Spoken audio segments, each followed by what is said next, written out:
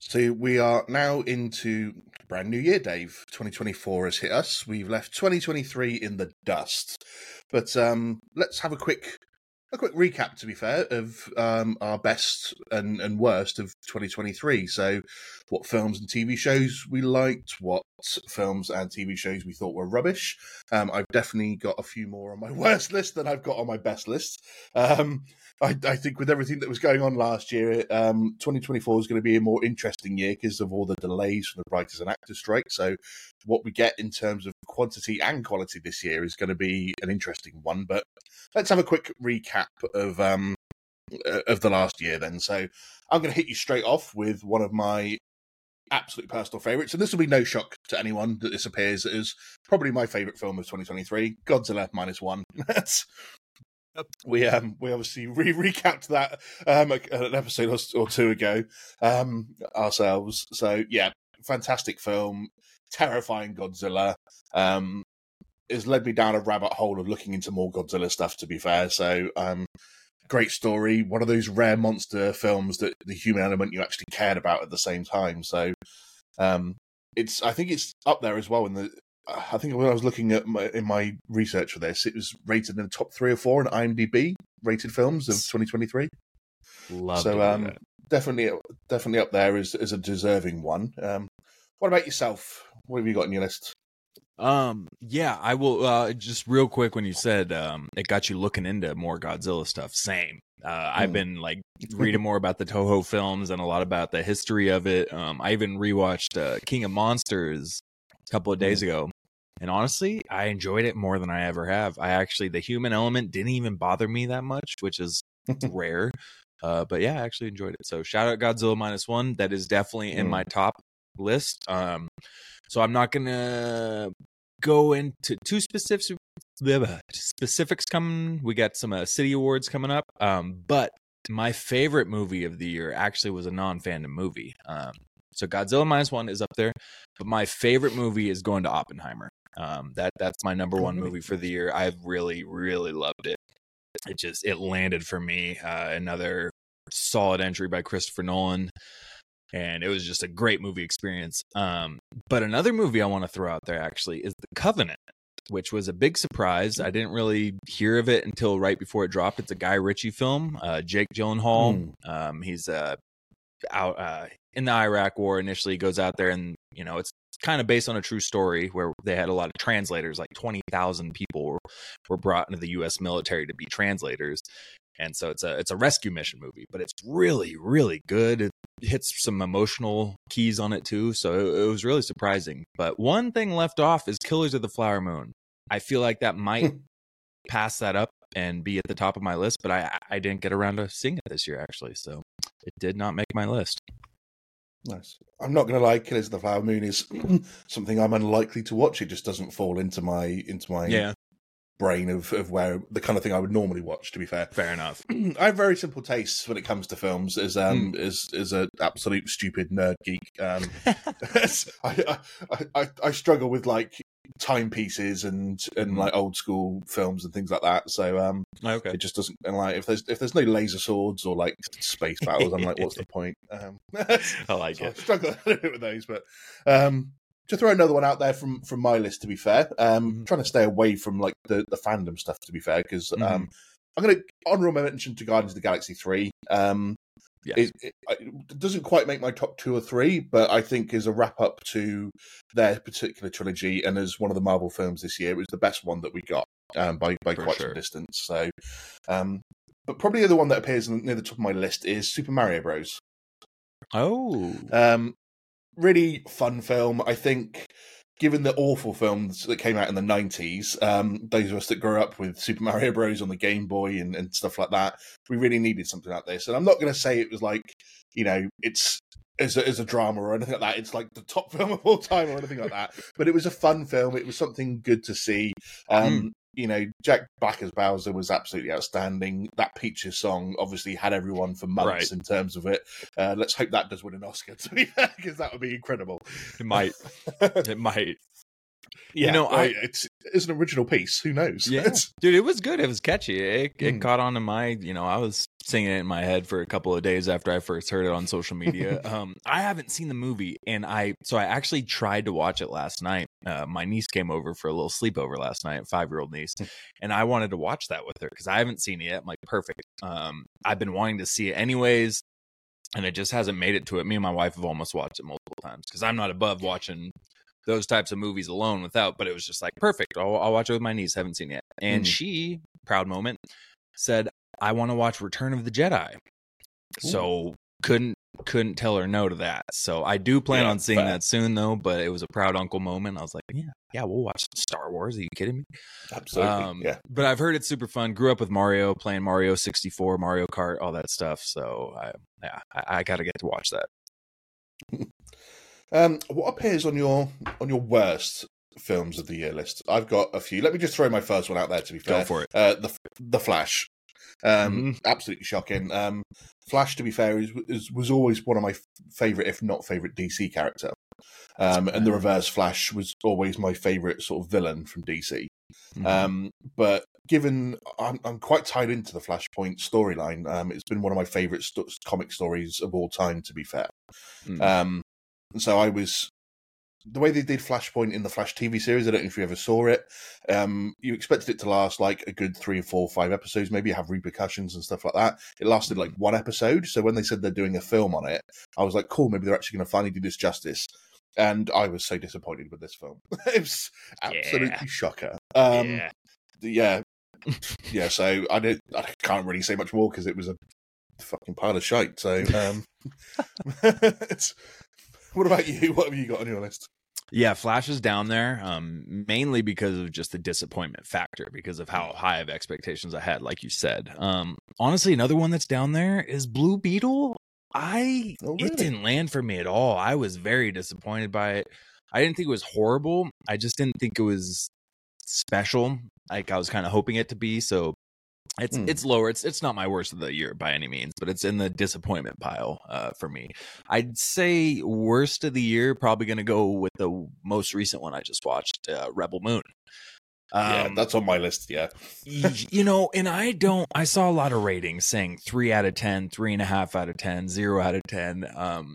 I would probably give it like a 6. So I don't think it's the worst movie I've ever seen, but man, what a disappointment. I mean, and I heard enough before I watched it about how terrible it was. So I didn't have a lot of expectations, and I didn't think it was going to be that good from the trailers anyways. I didn't really know what the plot was. I just knew it was a Zack Snyder failed Star Wars film. So I'm like, okay, rated R, Star Wars film. Turns out PG-13 wasn't even a rated R Star Wars film. And it was just pretty generic in every possible way. So I will probably throw Rebel Moon as worst movie for me.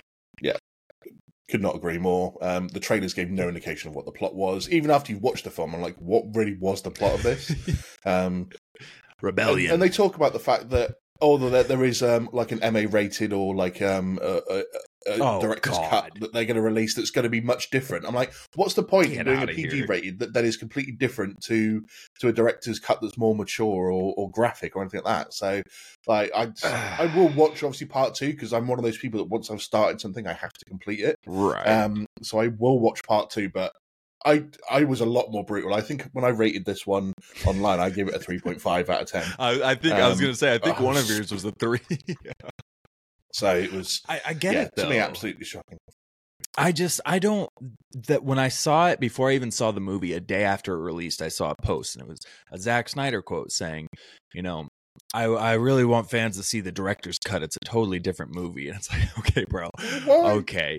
The Snyderverse, the Zack Snyder's Justice League thing, I get it. Things happened. I get it. But if you're going to say this every time your movie comes out instantly, like, well, you should see the other part of it. It's like, well, maybe you should make a movie that we can see it the first time around. Like, if you can't fit it into the window of what's going to come out into the theatrical release, and this happens every time you make a movie, maybe you need to change some methods of your own, because I saw that post and immediately just rolled my eyes. Like, come on, man. It just came out. This is like every like DC film director's excuse now, because they were doing it with the air cut for the Suicide Squad, and it's like, this is how the DCEU died, not on a pile of good films, but in a pile of director's cuts in the editing Director's room. cuts. God. Yeah, after a while. Yeah, to throw a couple more out there on my worst list, to be fair, the Netflix film Leave the World Behind. I don't know if you've seen this. I have. I saw through Facebook that this was supposed to be a really good film, so I said to my wife, I was like, let's sit down and watch this. And then 2.5 hours later, I was sat there confused about this whole film. I was like, I understand the theory of the plot, but it was so fucking boring. It was like you're just sitting there through tedium at the end just to get through it, and goes, is there anything actually exciting going to happen, or is there going to be any real explanation to what's really going on? And then it's just like, not really. So it was just boring for the great cast that it had of like the 3 or 4 well-known actors in there.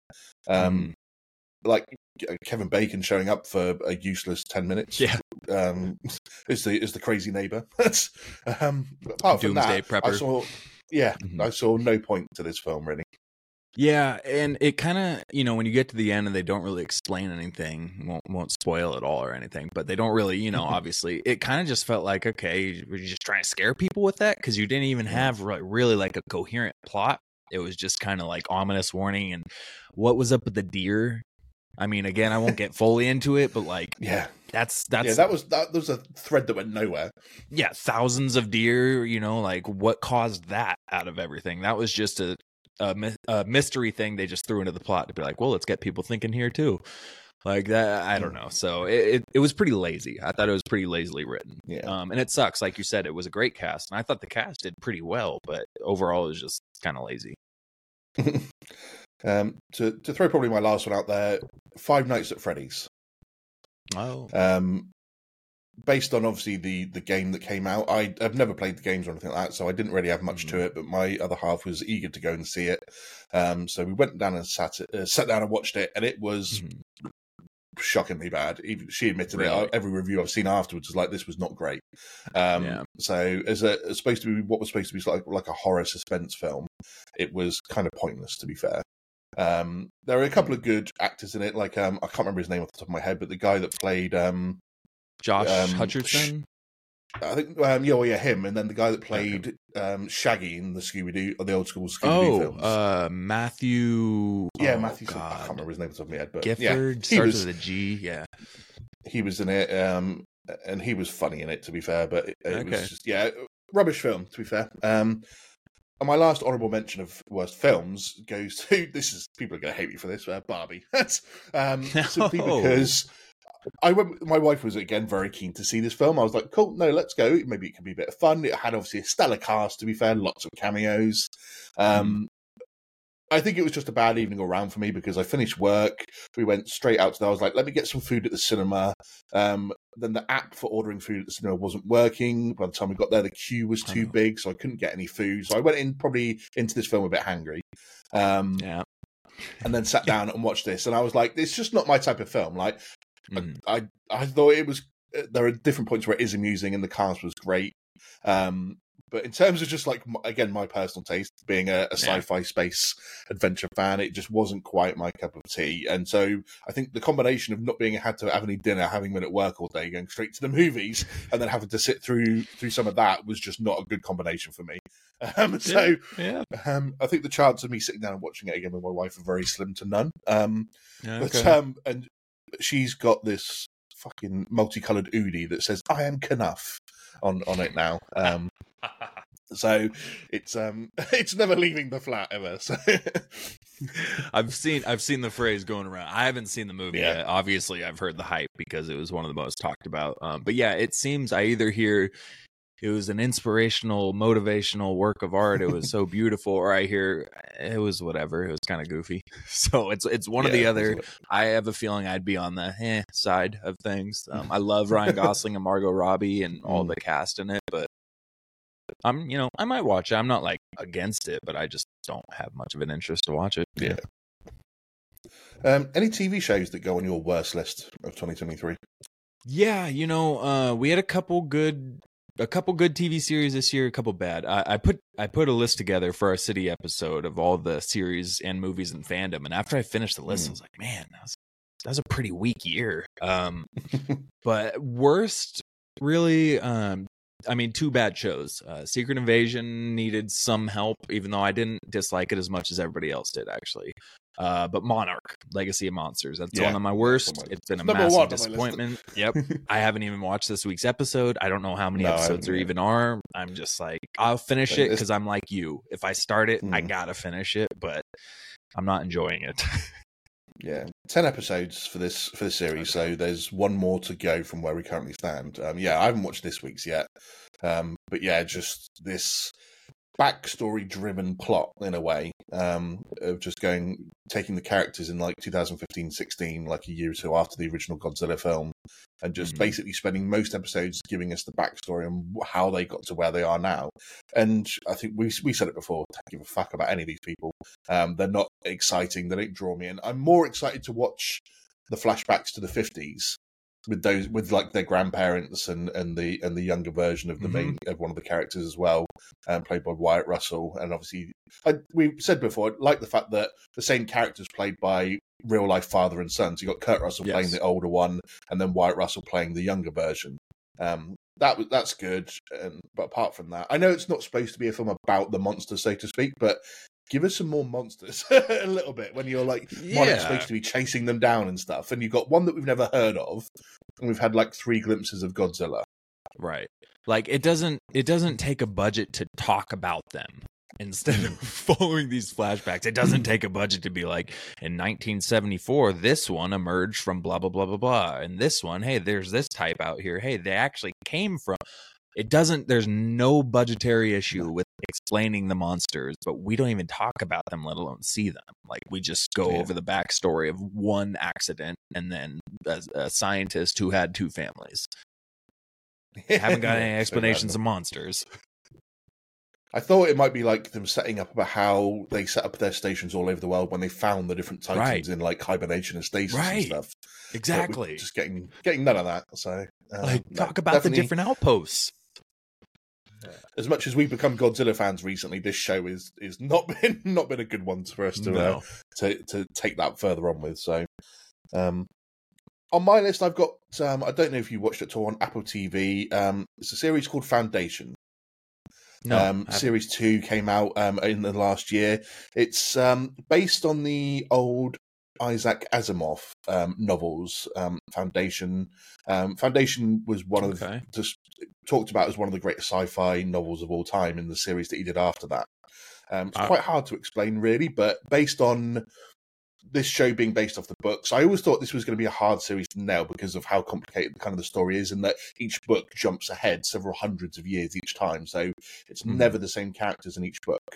Whereas with this TV series, they've tried a way to keep the characters from the start of the series in it and jumped ahead hundreds of years and keeping them somehow in it by being in stasis or being brought somehow back to life. And it's veered quite dramatically away from the books. And this is actually... I'm quite rare in the fact that I wouldn't normally have read the books and then seen a film or TV series to be able to then talk about the differences between the two. This is a rare one for me where I actually have. And it's catastrophic the differences between the books and now this TV series. They've gone so far off it doesn't even seem recognizable to me as the book. So to me, that appears on there. So yeah, big. I'm not excited. They're going on for a season 3, which they need to because they set up the story for season 3 and season 2. But so apart from that, though, it's just again one of those ones that I will continue watching because I need to see how they're going to end it. But I'm not excited to watch it anymore. You're stuck. What about good shows? What have you got in for a good show? So I would at the top of my list for good shows. I got a few from fandom actually. I don't know if I watched any TV shows that came out this year that were outside of fandom, actually, the more I think about it. But for me, Ahsoka is up there. I really liked Ahsoka. It worked for me. Last of Us was pretty solid, and Loki season 2, obviously. Loki season 2 is loved it. I still don't know if I like it more than the first season or not. It's kind of hard. The first season's great. But yeah, those were just a few solid seasons. We needed Loki. The MCU needed Loki. everybody needed some type of success to come out of the MCU, and it had a pretty cool little exit there. And Ahsoka was polarizing, but I think it worked for me. So I think for it, my Star Wars heart needed it. At least I needed a Star Wars show to land. Mando season 3 was a little iffy, so Ahsoka for me it worked.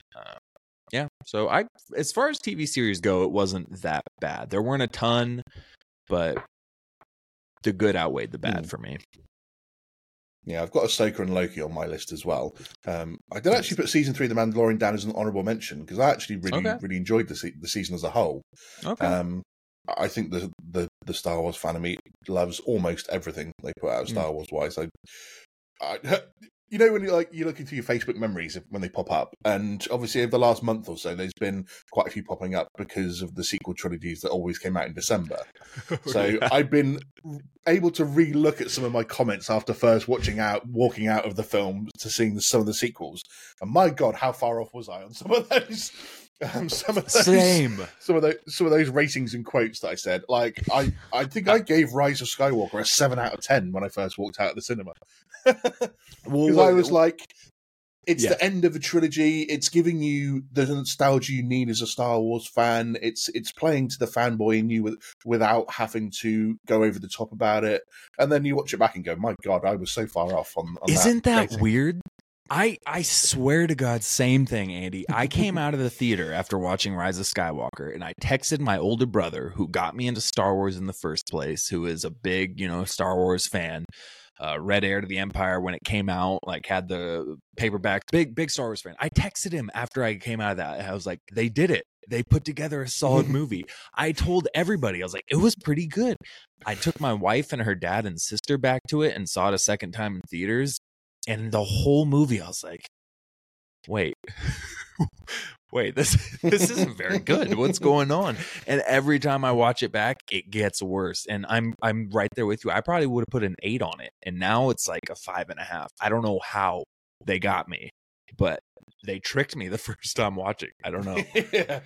I was like, oh, there's enough fan service in this for what you need is like for a final ending to the Skywalker saga and all this sort of stuff. And I was just like, originally I still don't have as much of a problem with the somehow Palpatine returned line because I'm like, how are the rebels going to know how he returned? It's a decent enough line for them to say because it's not like they're going to put a galaxy wide explanation out. He's like, I fell down the shaft. I use some Sith magic to transfer myself into a new body that I've been cloning on a secret planet for the last 30 years.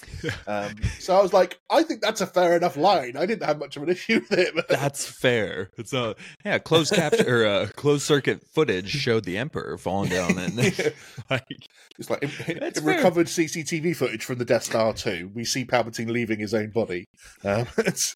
Yeah, it was just funny, just going back and going. I gave stuff far too much of a good prediction good review at first. But, yeah, that's hilarious though. I'm glad somebody else did too because I always feel silly. But yeah, I had Loki, Ahsoka, honorable mention of Mandalorian. Any other one that I put on the sort of my favourites of the year was outside of fandom was a Korean zombie show called Happiness. I've been trying to get more into some zombie stuff recently, watching films and TV series. I don't know why it's been on my mind, but I was like, I want to watch a bit more zombie stuff.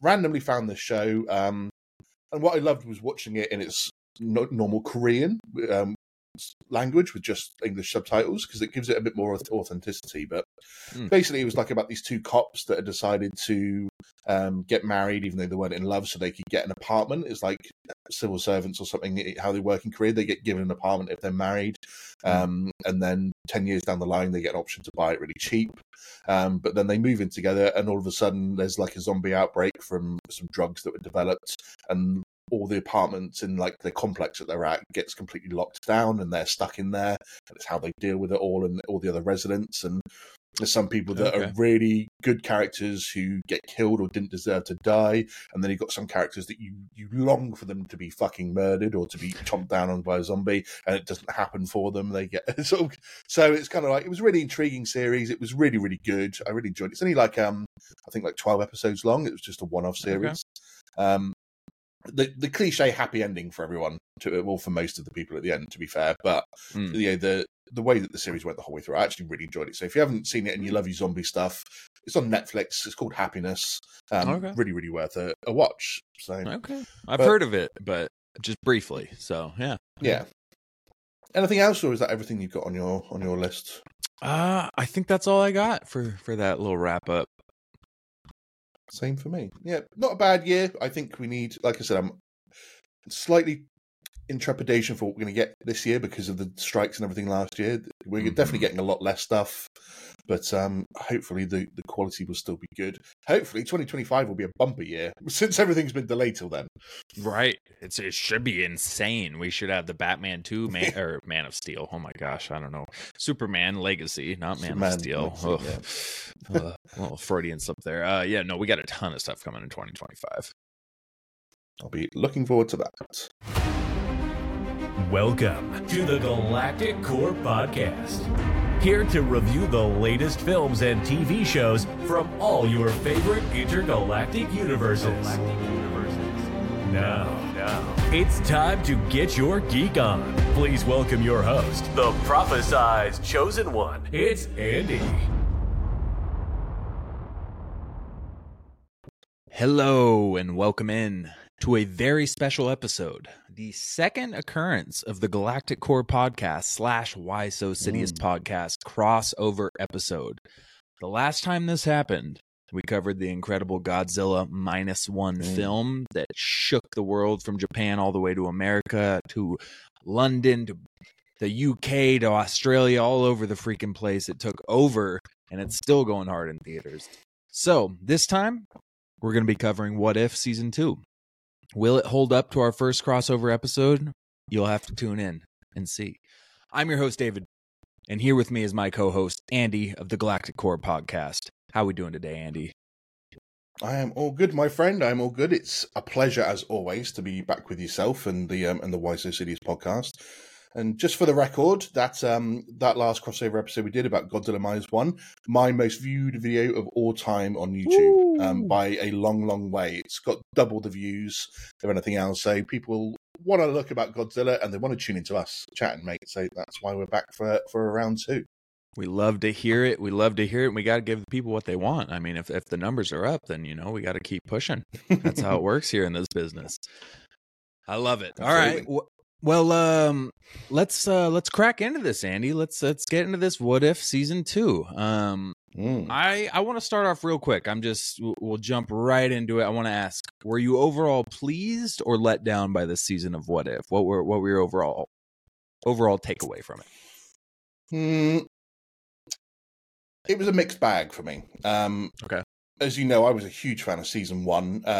I like these kind of like little alternative shows, and whilst this isn't like they do with some other bits where it's like an alternative show and to the main timeline where you can just write it off as random things, this is obviously part of the multiverse of the MCU. So these are stories that are actually really happening, parallel to the MCU itself. So it's all still sort of tied in a way. I was a huge fan of season 1, so I came into season 2 with a lot of expectation. When they released the episodes list, I was like, okay, there's some interesting ones in there. Yeah. A couple that I was like, I don't really know if that's going to be great or not. So some continuations of season 1 as well. So I went into this still with high hopes. The trailer looked insane, to be fair, once it came out. I went, this looks like it's going to be really good. The finishing off the trailer as well with the look at Loki's Yggdrasil tree of the multiverse. Yeah. And they put some Christmas lights on it just to make it a bit more fancy. I love the concept of what they did as well with this, where they released an episode every day for 9 days over Christmas and New Year. I really enjoyed the fact that they did that rather than sort of doing it week by week or dropping it all at once. I thought this was a really clever way to do it. And it just keeps me hooked every day. Then I'm like, oh, cool, let's sit down. We've had dinner. Let's watch let's watch today's What If episode. So overall, I don't think the season was as good as season 1, mainly because season 1 had an overall arc that came together to have a story at the end of it with putting everyone together from that. This one, yep, there are a couple of bits where it does obviously all come together at the end, but for the most part, it was still kind of separate from each other as well. So not as cohesive as season 1. I thought some of the stories of season 1 were better as well. So overall, season 1 better than season 2, but this is still a good season, I think, overall. Okay. Well, that answers the second question. I was going to ask if it exceeded season 1. So there you go. There you have it. And it sounds like you're kind of right where I am with it. It doesn't exceed season 1 for me.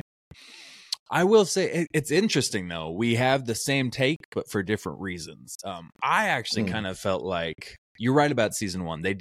I liked how they told a bunch of different stories, but then at the end, they combined all of those stories into, a 2 or 3 part. I forgot how they ended season 1. But they, at least for the first 80% of the season, though, it was all separate, and then they brought it in together in a really nice way to wrap it up. But it still felt like it was kind of what if, the whole point of what if is to ask, what if? Yeah. What if this? What if, like, crazy, creative, unique circumstances that you could ask that? And so this season, it was kind of all over the place, but I think 4 of the episodes had Captain Carter in it. And a lot of it felt like it was kind of the same Captain Carter that we just got in the last 2 episodes of season 1. So to me, it almost felt like the Tales of Captain Carter, or like Captain Carter in the Multiverse of Madness, more so than it did What If season 2. So, and I know that kind of makes it sound like I don't like Captain Carter, because I actually do, whether it's live action or animated. I think it's a pretty cool character. I love Haley Atwell. She kills it. But it just kind of felt like the Captain Carter show rather than a season of What If and going crazy with whatever the case may be. So I felt like they just stuck too much to her for this season instead of being more creative with their storylines. So that was my take from it. But I'm with you too. It wasn't a bad season. I still enjoyed the majority of the episodes. I still really liked at least 4 of them. So it was still a good season of TV, and I loved the way they rolled it out too. I loved once a day. It was perfect. My brother-in-law, we had people visiting from across the country for that week, and so every day we turned on a new episode at some point while they're visiting and watched it. So I like that strategy, but I do hope season 3 kind of branches out a little bit more away from Captain Carter. But yeah. No, I do completely agree with you there. I mean, it is the same Captain Carter from season 1. And obviously just throwing multiple stories in there for her and continuing her story as well a little bit, wasn't it, with one of the episodes? So, yeah, it was a bit too much focused on her. I don't know why they decided to do that. But, yeah, I know what you mean. I enjoy the character. I just don't think I needed so much of her in this season, and for her to be the focal point of it, really. Especially when there were so many different stories you can tell when it comes to a series like this. You don't have to stick to the same characters. You can completely branch out and tell some of the wildest stories ever. We do get that in some of them, in the fact that the cameo appearances you get in certain episodes are people you didn't really expect to see together. So that's definitely a good thing. And with season 3, like you said, I do hope they branch out to be a bit different. Whether they then tie it into everything that's going on on our main MCU timeline, in terms of worlds start disappearing, the multiverse starts crashing or whatever, going towards Secret Wars, and Avengers 5. I hope they do kind of tie it away. And it's kind of random though that at the end of it we did they did release like a teaser, didn't they, for one of the episodes for season 3? Yes. So they're already in development and got it almost locked in, it seems, which is nice, because we didn't know if we would get a season 3 at that point. But it was a bit random to see that we got this clip of like Red Guardian and the Winter Soldier. Yeah, like, was that on accident? Did they mean to release that scene? Or because it wasn't a trailer for season 3? I don't know if that was an episode that was supposed to happen in season 2 and they scrapped it for the next season and just gave us a teaser. But yeah, we got Bucky and Red Guardian in the 80s going down the highway as, Lawrence Fishburne's Bill Foster's chasing them down. So that was intriguing. I don't know what the What If title is going to be, but stuff like that intrigues me. And that's creative enough. I want to see Bucky with Alexei or whatever his name was, the Red Guardian. So, but very random that came out immediately as soon as season 2 ended. But yeah, like I think you probably hit there. Maybe it was an episode they started doing for season 2 and decided that they weren't going to do that, and so they just thought, we'll throw it into season 3 and then we can use it as like a teaser going forward. So right. Did you hear about the other scrapped episode that involved Spider-Man? No, I didn't. So apparently for season 2, there was supposed to be a Spider-Man episode. And apparently all the quotes are like the first draft was really dark and some people were calling it Children of Men with Spider-Man, which, if you don't know, Children of Men is an apocalyptic movie where they can't reproduce anymore, I believe, and there's one woman who is pregnant. And so she's being escorted across the country, trying to get through bandits and all this stuff, basically trying to save the human race. And it's pretty, there's a lot of depressing parts in it. But yeah, apparently there was going to be a very dark dystopian Spider-Man episode, and they canned it because they deemed it would be too dark. But they made it, I believe. So yeah, you have to wonder what the hell that was about. But I guess we'll never know. Yeah, I guess not. That's a shame. Release the Spider-Man cut. So let's talk about some positivities. Let's get into our favorite episodes of this season. Andy, what were, if you had to give it top 3 or however many, what were your favorite ones from this season? I think the one that goes straight to the top of my list is the Avengers 1602. Okay. Episode. So what happened if the Avengers were formed in 1602? I loved seeing all the Avengers together as like old school figures. It was it sort of cracked me up quite a bit. Loki is almost like the Shakespeare of his time. I thought was hilarious. He's there with his little skull. Alas, poor Yorick. Right. And getting like Steve Rogers, Ant-Man, and Winter Soldier as like Robin Hood and his gang, I thought was absolutely hilarious as well. I do feel like they make Ant-Man a bit too jokey in this series. Though they did it in season 1 when it was just a head, and they did it in this season where he's just constantly like cracking jokes left, right, and centre. He's like never takes anything seriously. But I thought it was cool to see them as the Robin Hood. And obviously the story about an incursion happening. Okay, well, yeah, the episode may have been a bit more Captain Carter centric than I wanted. It was good to see the rest of them all there. And then with Hela having been sucked up into the incursion, Thor taking over as a vengeful god in a way, a vengeful ruler, I thought was quite cool. And I liked the eventual explanation at the end of how this all sort of started to happen. The fact that, Captain America was fighting Thanos in Infinity War, and he hits the time stone, and it just projected him back in time. That's right. I liked all that. So to me, this was overall probably a really fun episode because, and it'll follow on to the next episode that I would mention. But obviously, Happy Hogan being like his version of the Hulk. And the fact that they carried that into this episode, and the fact that he's trying not to get angry because he's like head of security, and he then just head of security just loses it. Yeah. So that definitely goes into my top 3. To be fair, okay. I like that one too. That was solid. Yeah.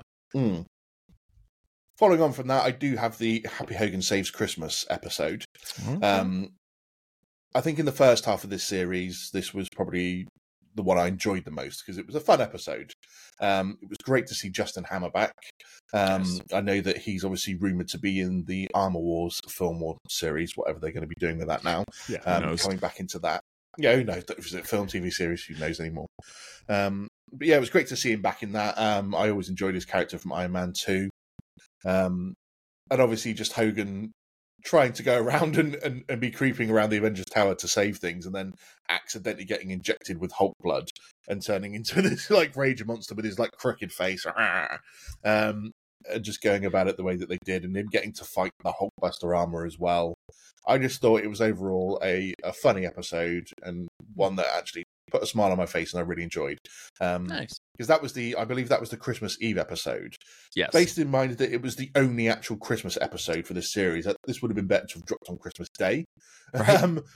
But it was still cool to have a Christmas episode in there. But then rounding off my top 3, I've got Kahori Reshaped the World. Nice. So a brand new character they developed just for this series. So obviously she's not in the comics or been in the MCU or anything like that before. It was a really interesting episode, I thought. Based on obviously the Spanish invading, and obviously they had this lake that was forbidden for them to go into, because we learned that obviously was at the start that Odin was using the Tesseract to defend against Surtar, and Surtar strikes down on it, splits the Tesseract and sends it spinning out into the world, and it obviously lands on this particular Earth. And then people that went into the lake, it just sucks them in and transports them to this sky world, which is like a different dimension or something, and it gives them all superpowers. I was a bit sketchy on how the Tesseract gave them all the powers that they had, in terms of they all got given super speed and the ability to like, can't even think of the word really, but telekinesis and stuff like that, the ability to control the portals. And I can understand the portals thing because it's the Tesseract, but making them like immortal and giving them super speed, I was a little bit sketchy on how it gave them all those powers. But the fact that she's like not willing to be like the rest of those people that got sucked up there and to just sit and be immortal for the rest of their days living in there, and she wants to go back and defend her people, was great. And they all turn up at the end, and there's that great scene where like she's about to get killed or something. They turn around and the Spanish guy's looking in the forest, and all their eyes just start glowing, and they're like, "Yeah, we've all come to fucking kick your ass." Yeah. So I actually, I really enjoyed this character. I thought, as a brand new character they've invented just for this, not taking any comic book sources at all, they did a good job. And obviously, she plays a big part in the finale. So yeah. Dude, I love that. That's actually, I think that's my favorite episode of the season. So I love that you had that up there. So I'll just go into that, man. I felt more in this episode than any other episode. I'm a big emotions guy when I'm watching stuff. I probably cry a little bit too much than I should. I feel a lot of Lord of the Rings stuff. I feel the hairs lift on my body. I'm ready to run into a battle, and I anything that makes me feel like strong emotions that resonates with me at all is always going to go to the top of my list. And this one really did that. It was a beautiful story. And like you said, it's a brand new character, and it's so refreshing for them to not just change existing characters to how they want to do or whatever the case. It's just refreshing for them to be like, let's make a new person and represent the Native Americans who we don't have Native American. Well, we do actually. There's a couple X-Men, I believe, who are Native American. But it's not a lot. And, they just did a great job at creating this new character. And the Native American stories always tend to grab me too. My grandpa grew up on a reservation in South Dakota. He lived with us for a while. I mean, so he had just paintings galore, and all these stories would tell. And so Native American stories always just kind of, I love them. Prey was an amazing movie. And this kind of reminded me of Prey. The Kahori kind of reminded me of the main character from Prey. And just outside of all that, it was just a cool character. They did a really good job at creating a new, unique character. I'm with you though. Yeah. The Tesseract, I know the Tesseract gave Captain Marvel her powers, so it can give you flight and, optic blasts or hand blasts or whatever the hell Captain Marvel does. But yeah, I don't know how they just hit the jackpot on everything, the Superman powers everybody got by going through the lake. So there was definitely a few things here and there, but overall, the ending where she rises up and she can't take it because she knows her people are hurting. And I don't know if you noticed, but I did want to talk about this. Her stance is very similar to Killmonger. Very similar. She sees her people who are flourishing with this new extraterrestrial power that is giving them this great abundance in life, and they're not using it to help those who are struggling. But she handled it differently. She didn't just start burning the Skyland and killing their leaders and saying, we're going to kill all these people. She gave them a chance. She said, you guys can stay here. I'm going to go save my people.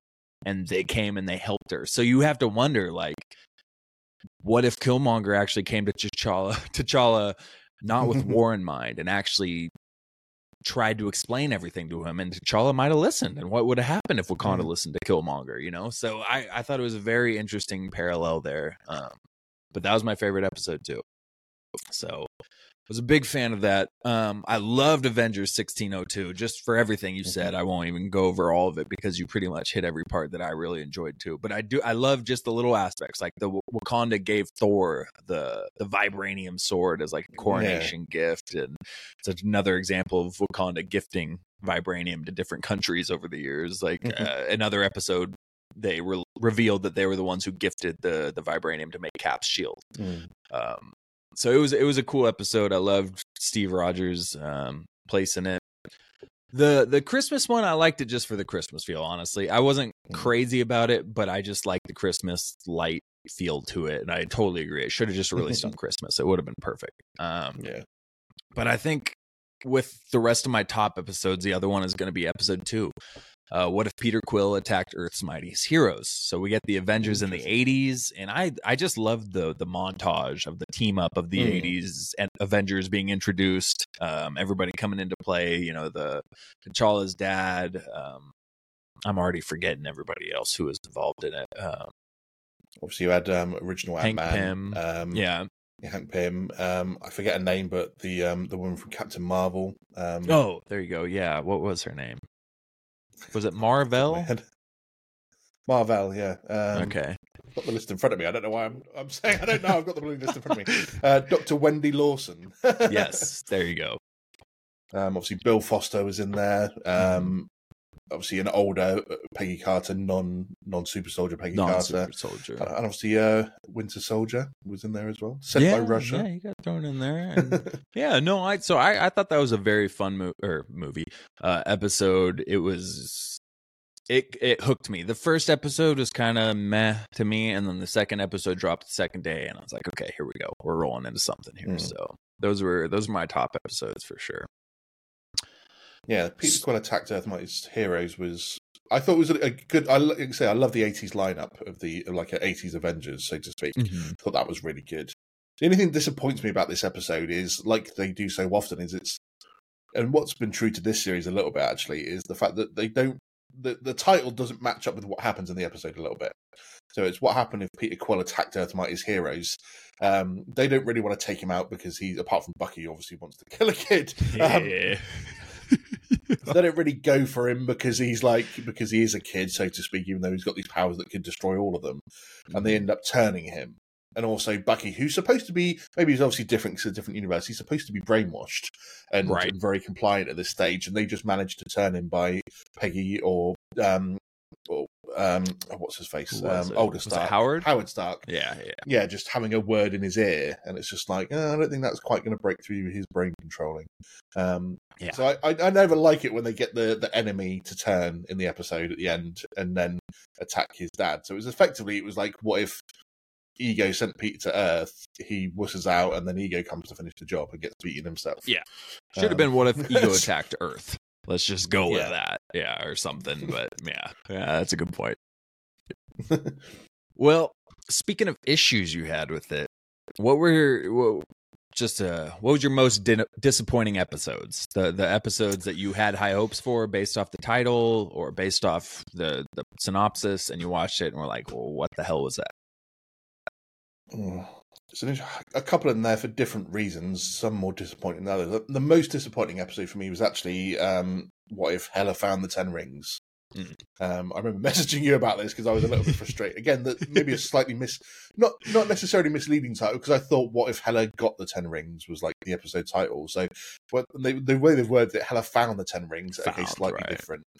So this was essentially like a replacement. This was like the original Thor film and Shang-Chi put into one. It was like a new story, wasn't it? So, her defying Odin, getting banished to Earth, and Odin putting a curse on her headset, and then sending it to there. And we got all the Thor moments of where she thinks she's still got her powers, turns out she hasn't, and she's like, watch this, when she walks up to her headset and tries to pick it up off the ground and can't do it. So all the classic Thor 1 moments, but obviously with Hela instead. I just overall, I thought this was going to be a ruthless episode of what if badass Hela got the 10 rings and used them on top of her powers to just decimate everyone on Earth. She probably could have taken over Earth with her normal powers anyway, to be fair. But then with the 10 rings on top, I was expecting it to be an episode where she decimates Earth, takes it over, and then takes over the 9 realms and destroys Odin. That's what I was kind of expecting, is like retribution. Sick. And the fact that we got like an episode where she becomes redeemed and becomes Hela the White, it was just overall a bit. My most disappointing episode, because it just wasn't what I was expecting given the title, and then I was not expecting like a redemption story for her. Yeah, it was. I know you messaged me before I watched it, and I know you're pretty disappointed by it. I didn't hate it, but I also didn't love it either. I agree with you. It was kind of they just hit all the same notes as Thor 1, but with Hela. But they made sure to literally hit every aspect of it. And I kind of expected that too. I did think it was going to be Hela and Odin just conquering. Like, we were going to get to see those days they talked about in Ragnarok. And we really didn't.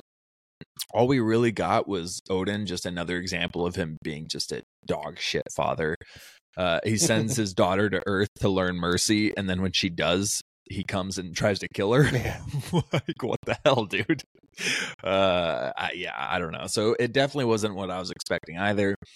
Hela the White was, I don't know, maybe it's because we just saw Ahsoka the White, and it just was like, okay. I mean, I don't know who asked, I don't know. It was okay. It was more disappointing than I was hoping for it too. Again, didn't hate it, but didn't love it. I think the only one that I thought was really boring for this particular series was the Iron Man crashed into the Grandmaster episode. So this was a leftover episode from season 1, where we never get to see Gamora that we see in the finale of season 1 set up. Right. So this was kind of her story mixed in with what if Tony Stark never made it back to Earth after the end of the first Avengers film and was left in space. I just thought it was boring. To be fair, there wasn't much that, having watched it, excited me about it. I don't really have much more to say about it. I literally just thought it was a fairly boring episode. There was nothing exciting about it. It's kind of weird when you're doing a retrospective episode of a character that was already brought into the finale of the first season as a badass, and then just turns up out of nowhere really in this episode. And then just Iron Man kind of being Iron Man. I'd like to see Tony Stark and the Grandmaster on screen together in a proper film. That'd be funny. Because I think Robert Downey Jr. and Jeff Goldblum bouncing off each other would be absolutely hilarious. Yeah. But for me, in this episode, it was just kind of a bit meh. So I don't really have much more to say about this episode apart from the fact that I just find it boring. Yeah, no, I'm kind of with you. There wasn't a lot to it. It was, I think after that, it was like, okay, 4 episodes in, I only really, really liked 1 so far. And after I watched episode 4, I was like, man, this season it's dragging a little bit. The only part that stood out to me was the very end. And I'm not even sure how I feel about it, which was we see an alternate ending of Gamora and Tony killing Thanos. I mean, Gamora kills him, but Gamora hits him with the pokey stick that turns people into melty goo from Thor Ragnarok over on Sakaar. But it was another instance where What If has just made Thanos getting killed look incredibly easy. It's like the 4th time he's been killed with absolutely no sweat broken or anything. It's like, you're kind of messing with my man's intimidation factor. You gotta stop killing him off with ease like this. You already did it 3 times, I think, in What If. Let's just leave Thanos alone because you're ruining Thanos, in my opinion. It's their ongoing joke now, isn't it? In terms of like how easily can we kill Thanos in this series? Yeah. So he's either a Ravager minion who's kind of a good guy, or he just gets killed instantly. It's like, okay. Can we give one story where Thanos is back to being scary?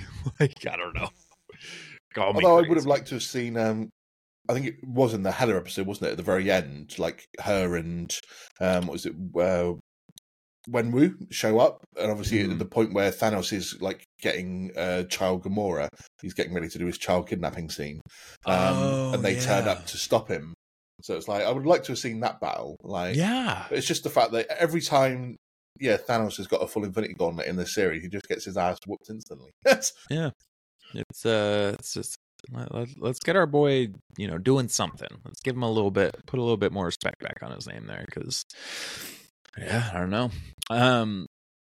So I do want to get into the finale a little bit. I don't know if you wanted to touch on any of the other episodes before. Pretty much the only thing we haven't covered is episode 1 and episode 5. So Nebula joined the Nova Corps.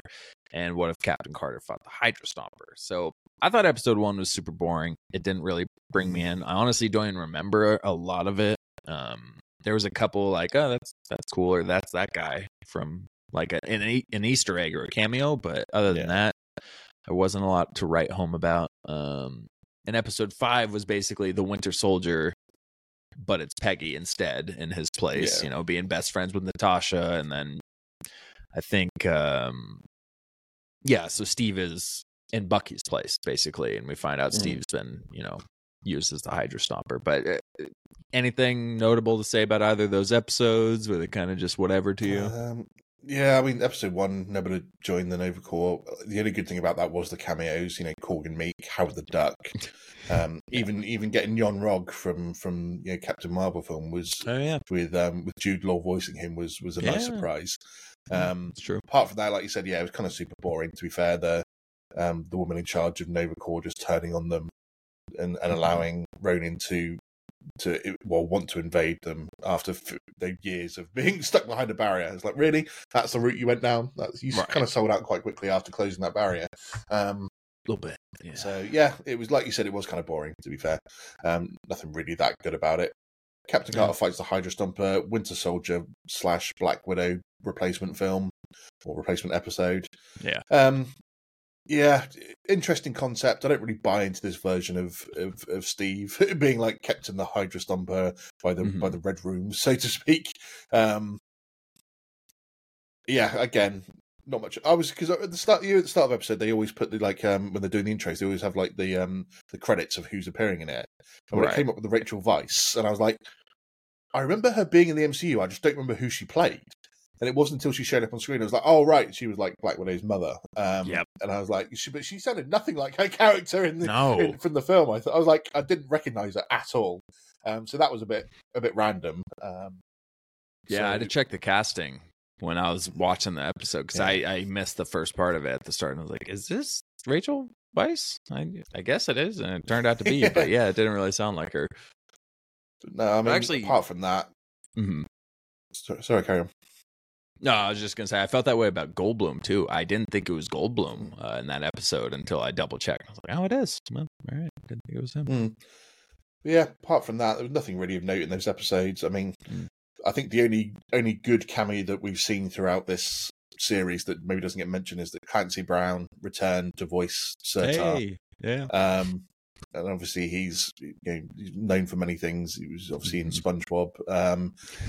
We know him as Savage Opress in Star Wars, as well as obviously a couple of other cameos he's done as other characters on screen. So love his voice. Love hearing him when he turns up, and he sort of suits that Surtur voice quite well. So nice to see him just literally doing a couple of lines. He's like, "I am here to destroy." And that was like just it. That's literally they were just Clancy's like, do a voice note.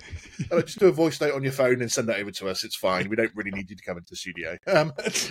Always on deck. Clancy's always ready to give one or two lines for an entire project. Shout out to Clancy Brown. People made a big deal of the fact that Elizabeth Olsen was back to voice Scarlet Witch in the Avengers 1602 episode. I don't know why people are making such a big deal out of that. But maybe nice to see her back, because obviously there's been a lot of confusion about her her main MCU character. Is she dead? Is she alive? It's like, I don't believe they killed her off at the end of Multiverse of Madness for one second. Even if that book came out that confirms that she killed at the end of it, I'm like, no, she ain't dead. There's no way they're killing off her character. So I guess nice to have her back voicing it.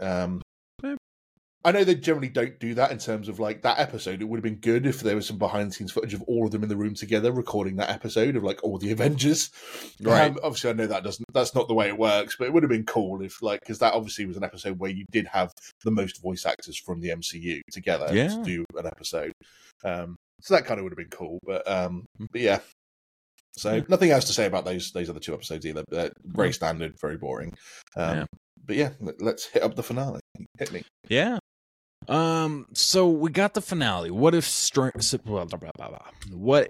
Supreme Strange intervenes? So basically, quick summary of it: Strange recruits Peggy, says somebody's breaking the multiverse again, yada yada yada. We find out he's got an entire zoo full of threats to the multiverse that he's locked up, kind of just like the Collector or Miguel O'Hara in Spider-Man Across the Spider-Verse. He's got his own little prison. And he sends Peggy to attack Kahori in a universe where Peggy and Steve both died, and Red Skull took over America and is actually on Mount Rushmore. It's very interesting. Until Kahori enlightens Peggy that, surprise, evil Doctor Strange is, wait for it, evil. So, I just kind of felt like the plot to episode 9 here as the finale was just it was a little lazy for me. Instead of another what if, we got the tale from the first season continued, which if you have a great story to tell, then I'm good for it, because I like the finale for season 1. But season 1 ended with, Supreme Strange stepping up, saving the day.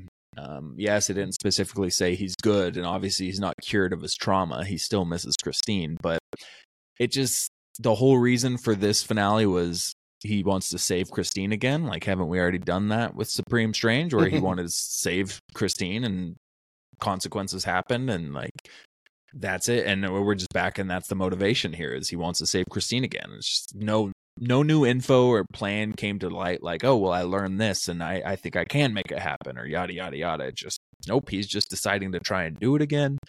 And to defeat him, they just gave the 2 main characters every possible power conceivable, from every legendary item or weapon. So I don't know, it just felt like Gaia from Secret Invasion, where they gave her every DNA possible and she turned into Captain Marvel, Thor, Gamora, Drax, every possible character we know.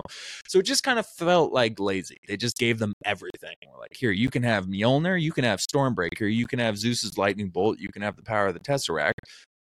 And then they just kind of wiped him out. He kind of wiped himself out again at the end, which kind of felt repetitive to where he saw it. Just all felt repetitive. And I don't know, it didn't land that much for me. It was okay. There was some cool stuff in it for sure. There was some really cool shots, but overall, for a finale of season 2, it just kind of felt like it wasn't that original of an idea. I don't know, but I know a lot of people liked it, and I don't blame you if you did. That's how it landed for me. How did it land for you? I'm curious.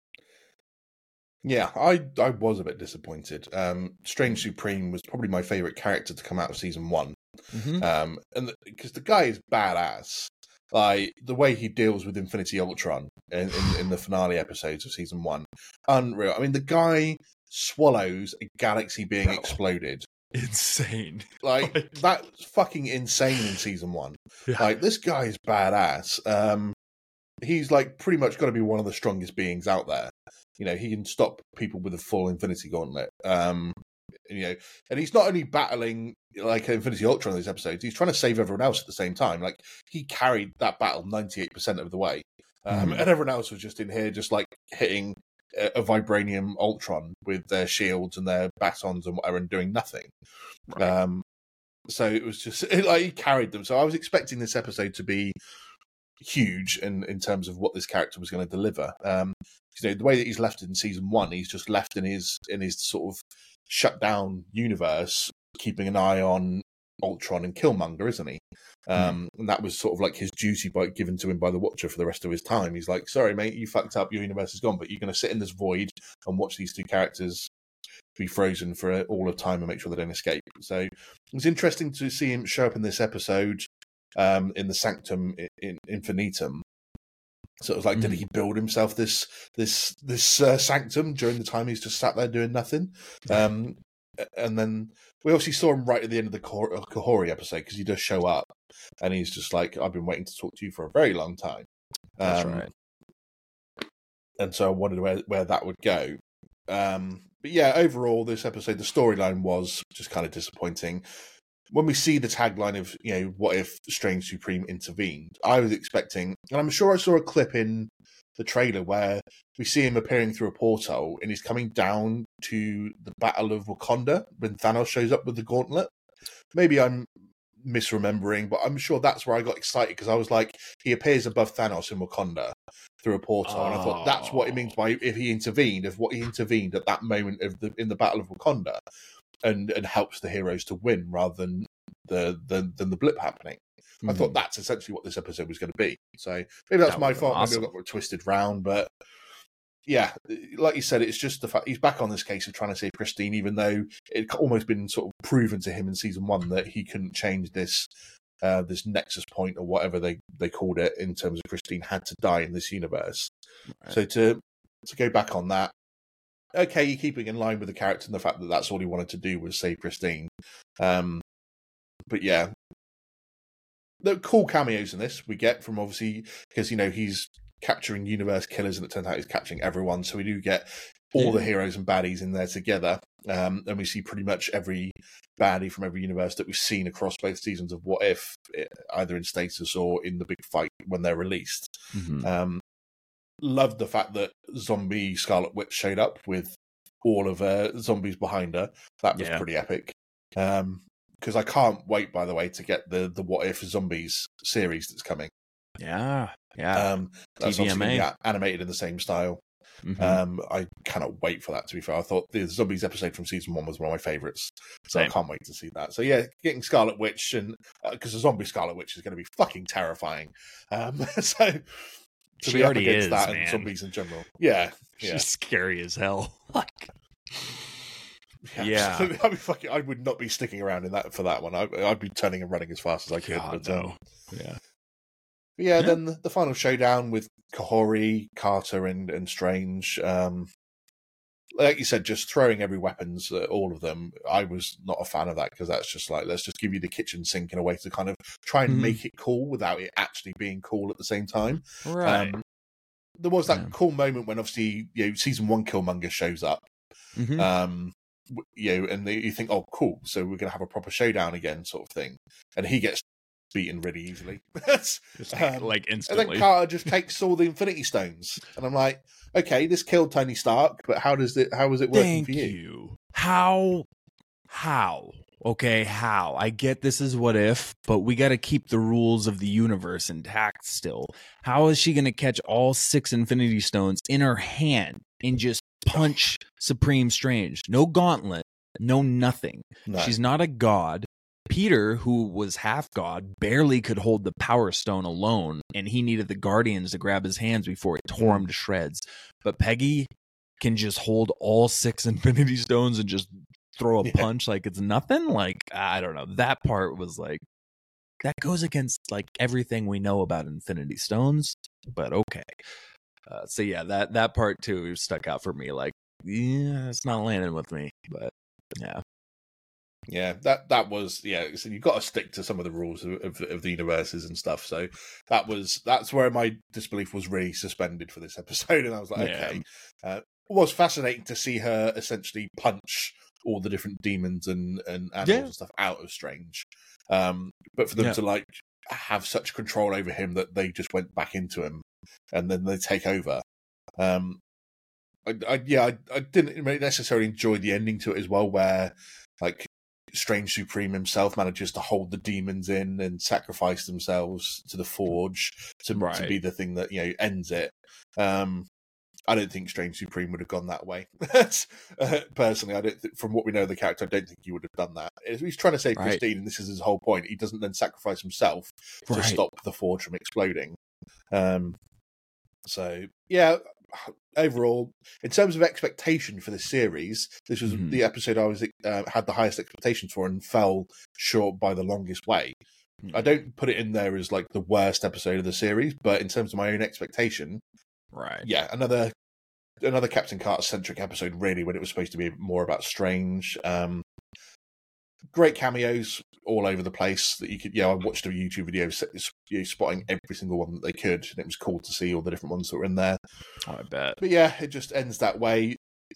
And I don't know how you feel about it. Ending on that bombshell that Strange sacrificing himself and all the power that he had at the end of it actually resurrects his universe, but he's never born into it.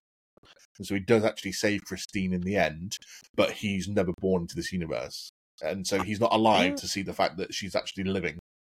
Yeah, I actually didn't hate that aspect of it. I thought that was at least creative. It's one of those scenarios where you don't go home feeling good, but you don't go home feeling depressed either. It's a very bittersweet thing. It's like, okay, Christine gets to live. That's the main thing he wanted, but obviously he wanted to be able to spend time with her while she was alive. So, but I didn't hate that wrap up, that conclusion where isn't that when the Watcher's kind of showing Peggy the universe that is now created now that Strange. That was a good way to end it, to be fair, when she's like, take me home, but take the long route, so show me a few different universes. Yes. And he's like, you won't believe what you get to see, and then we end it on that shot of seeing Loki's Yggdrasil.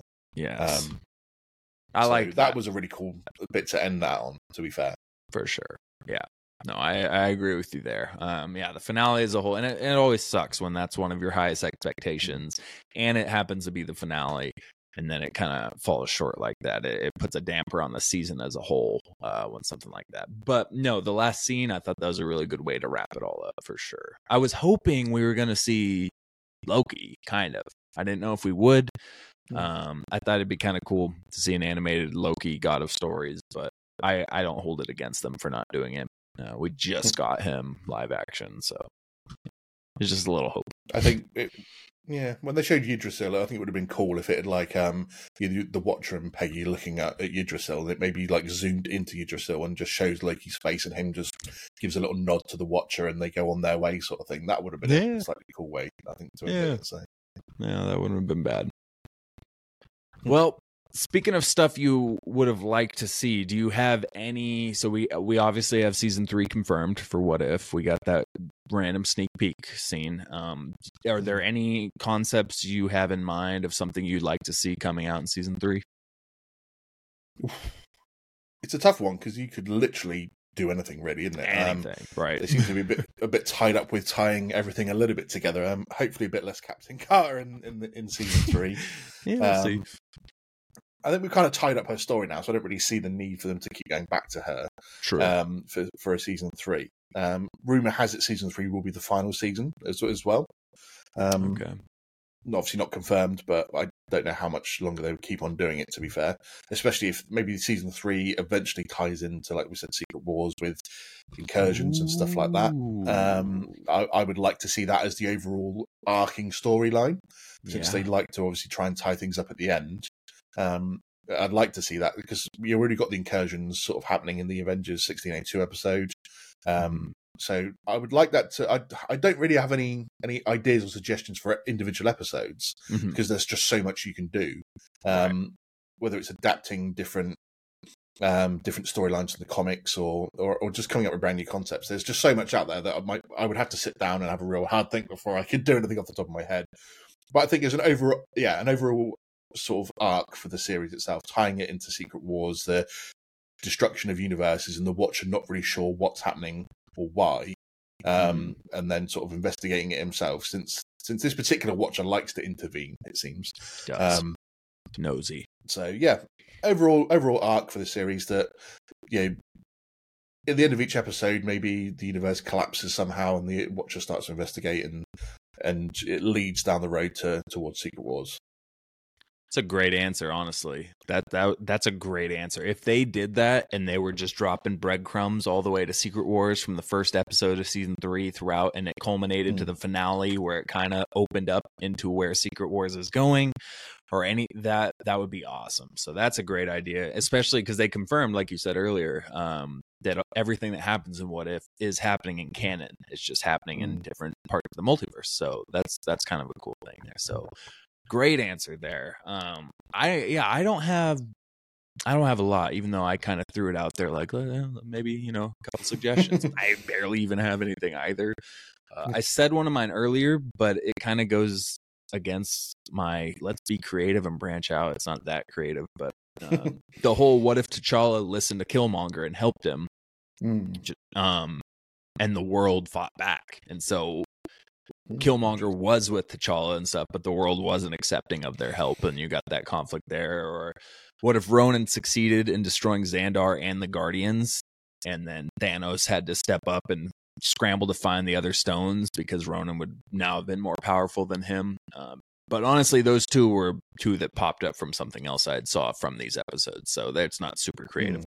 But I like yours. I'm going with yours. I think they should drop some breadcrumbs into Secret Wars next season. That would be awesome. And talk about a way to get people to watch who aren't, who are like, well, I'll skip the animated stuff. You're like, well, it leads into Secret Wars. That's going to bring more, hundreds of thousands, if not millions, of extra people coming in to watch the series. So that would be awesome. One that just popped into my head quickly, since Jonathan Majors obviously been fired from his role as Kang the Conqueror. If they had a What If episode that kind of maybe wraps up Kang's ultimate storyline, If they don't Okay. choose to recast him, because there's obviously been a lot of rumors about he had a clause in his contract saying he could be the only one that played Kang, which obviously we don't know how true that is.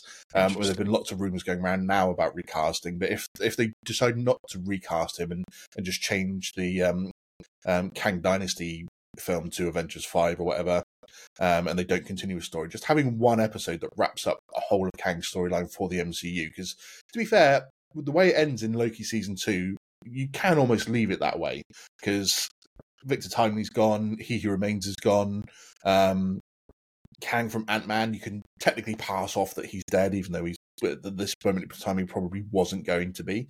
Right. So the only unresolved thread from the Kang storyline is the Council of Kangs. I heard rumours that if you were going to replace Kang with, say, Doctor Doom, that you could have Doom show up and destroy the Council of Kangs, which would be an ultimate power move that would then lead into him being in charge for Secret Wars. But if you're not going to go down that route, just have an episode of What If that wraps up the Kang storyline, and something happens in there that destroys the Council of Kangs or the Kang Prime, whoever was going to be in charge, and that way you can then move on from Kang without having to do anything in the main MCU timeline.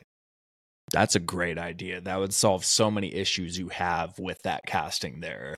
I wonder if they have the balls to do it, but that would be a good idea. Well, but that would be such a good idea. That'd be just a straight, quick fix. But anyway, I love the King idea. That would be great. So they probably don't have the balls to do it, but they should. That would be a solid fix to it. Yeah. You got any other takes on this what if season before we head out of here for the night? I think we've said it all, to be fair. A couple of good episodes, maybe not quite as good and cohesive as season 1, but excited still for a season 3, and hoping that they give a few more interesting ideas, because like I said, you could come up with so many ideas. And the combinations of characters that you could actually put into episodes, because it's alternate timelines in the universe. So excited that we've got a series like this. We talk about a lot now the fact they've done a What If Marvel series. Why can't they do like a What If Star Wars or something like that? I don't think they will, because they'll keep this as a Marvel thing. But I'm excited that we've got a series like this, and it's leading to spin-offs. Like I said, we're getting the zombie series. The idea of then some of these characters have already, like Captain Carter herself, obviously made it into Multiverse of Madness. So they're using this as a branch out method as well, which I really like. They haven't just kept it as its own thing. They're using it to put other ideas out there in other shows and bring other characters forward as well, to explore the multiverse. So I've been really glad for it. And just hope that season 3 really, really does kick on as well, if it is the final season. Yeah, I like that. I like that positivity. And you're right. Honestly, if you would ask me 5 years ago if I would have thought Marvel would have a What If series coming out with multiple seasons, I would have been ecstatic. And, like you said, it's still been good. Season 1 was better, but I'm thankful to just get some What If episodes. Even if only 3 or 4 of them I really, really like, it's still something. It's not, we're not taking up anything else. Well, why not? Why be upset about it? So I'm glad we even get these stories to be told too. And although they're not doing it perfectly for this season, they still are utilizing it in a really good way for the future of the MCU. So I'm glad it's here too. But I am waiting on that Star Wars one. I'm waiting. I don't think they'll do it either. But man, they could make some. I would cool die stuff if they did a series like that, because it would be unbelievable. Dude, the first episode they're writing down is we're giving everyone what they want. So what if Anakin doesn't turn, or what if Anakin survives at the end of episode 3? What if he wins? Exactly. Speaking of which, I know it's a complete diversion from Marvel, but did you ever play the original Revenge of the Sith game that was brought out in freaking amazing. Might be my favorite Star Wars game of all time. Really? Oh, I never got around to playing it, and I found it on Xbox Store recently, so I've bought it and downloaded it. I haven't got around to playing it yet. What I did constantly see was the alternate ending at the end of the game. Yes. Where Anakin beats Kenobi, then the Emperor arrives with his guard of honor to congratulate Anakin, and Anakin does this flips his lightsaber up in the air and stabs the Emperor through the chest, and then he's like, "I'm in charge now. I'm the captain now." Takes over. And he's just unbelievable. I was like, "That's what we need as a What If episode, isn't it?" So. No kidding. No, that when I watched that as a kid, I was like, oh, like it blew my mind. No, that I don't know how it holds up. I can't vouch for it now. But when it came out, that game was freaking amazing. When you beat it, you got a versus mode. So it was like, Mortal Kombat, you're setting up a 1v1, but the characters you could choose were, I think you could play as Revan. Like they had so many Sith and Jedi you could play against each other as, and you could play co-op, or split screen. The game was just a freaking blast as a kid. So this is my Sunday decided. Hey, there you go. I hope it holds up. I hope it does. I can't guarantee it, but yeah, they just need to make a hypothetical Tales of the Jedi. I guess if you can't use the what if name, we'll just call it hypothetical Tales of the Jedi. We'll move on, but. All right. Well, like you said, I think that'll wrap it up. I think we covered season 2 pretty well here tonight. Andy, thank you so much for doing this crossover episode again, for putting together another one. Tell the people where they can find you. Let's get those tags out. No worries, mate. As always, an absolute pleasure. I love the Why So Serious podcast. Love you guys individually. It's always a pleasure to do these things with you. So, Galactic Core Podcast. Find us on Instagram, Facebook, which, to be honest, I just post episodes on there. I don't really do anything. I don't like any promotion on there anymore. Facebook kind of dying a death. But yeah, Instagram, TikTok are the two main ones where you'll find me at. I'm still trying to game occasionally on Twitch via the podcast channel. Get us on there. Obviously, tune into YouTube, trying to get that growing as well. So please give us a subscribe on YouTube. You can always catch the episodes on there, as well as catching them on Spotify, Apple Podcasts, and all the other main places where you can catch us. What about you, Dave? Tell everyone where we can find the Why So Serious podcast. Beautiful. Well, I got to start off with likewise back at you, man. You've been an awesome guest and an awesome host for us when we guest on your show. I love that we've found our shows, we've connected, and we've been collabing. It's been a pleasure. You can find us as well, Instagram, TikTok, and X, all at Why So Serious Pod. We did start a Facebook page. I don't think we've signed into it in months, so I don't think anything is on there. But we are also trying to break that YouTube barrier. We're putting full episodes on there, full videos, all that good stuff. Our mutual friend Lee over at Lights Camera Rant is absolutely freaking killing the YouTube game. This man went from like 1,000 to nearly 10,000 in a small amount of time. So he is an inspiration to all of us. I want to be like Lee.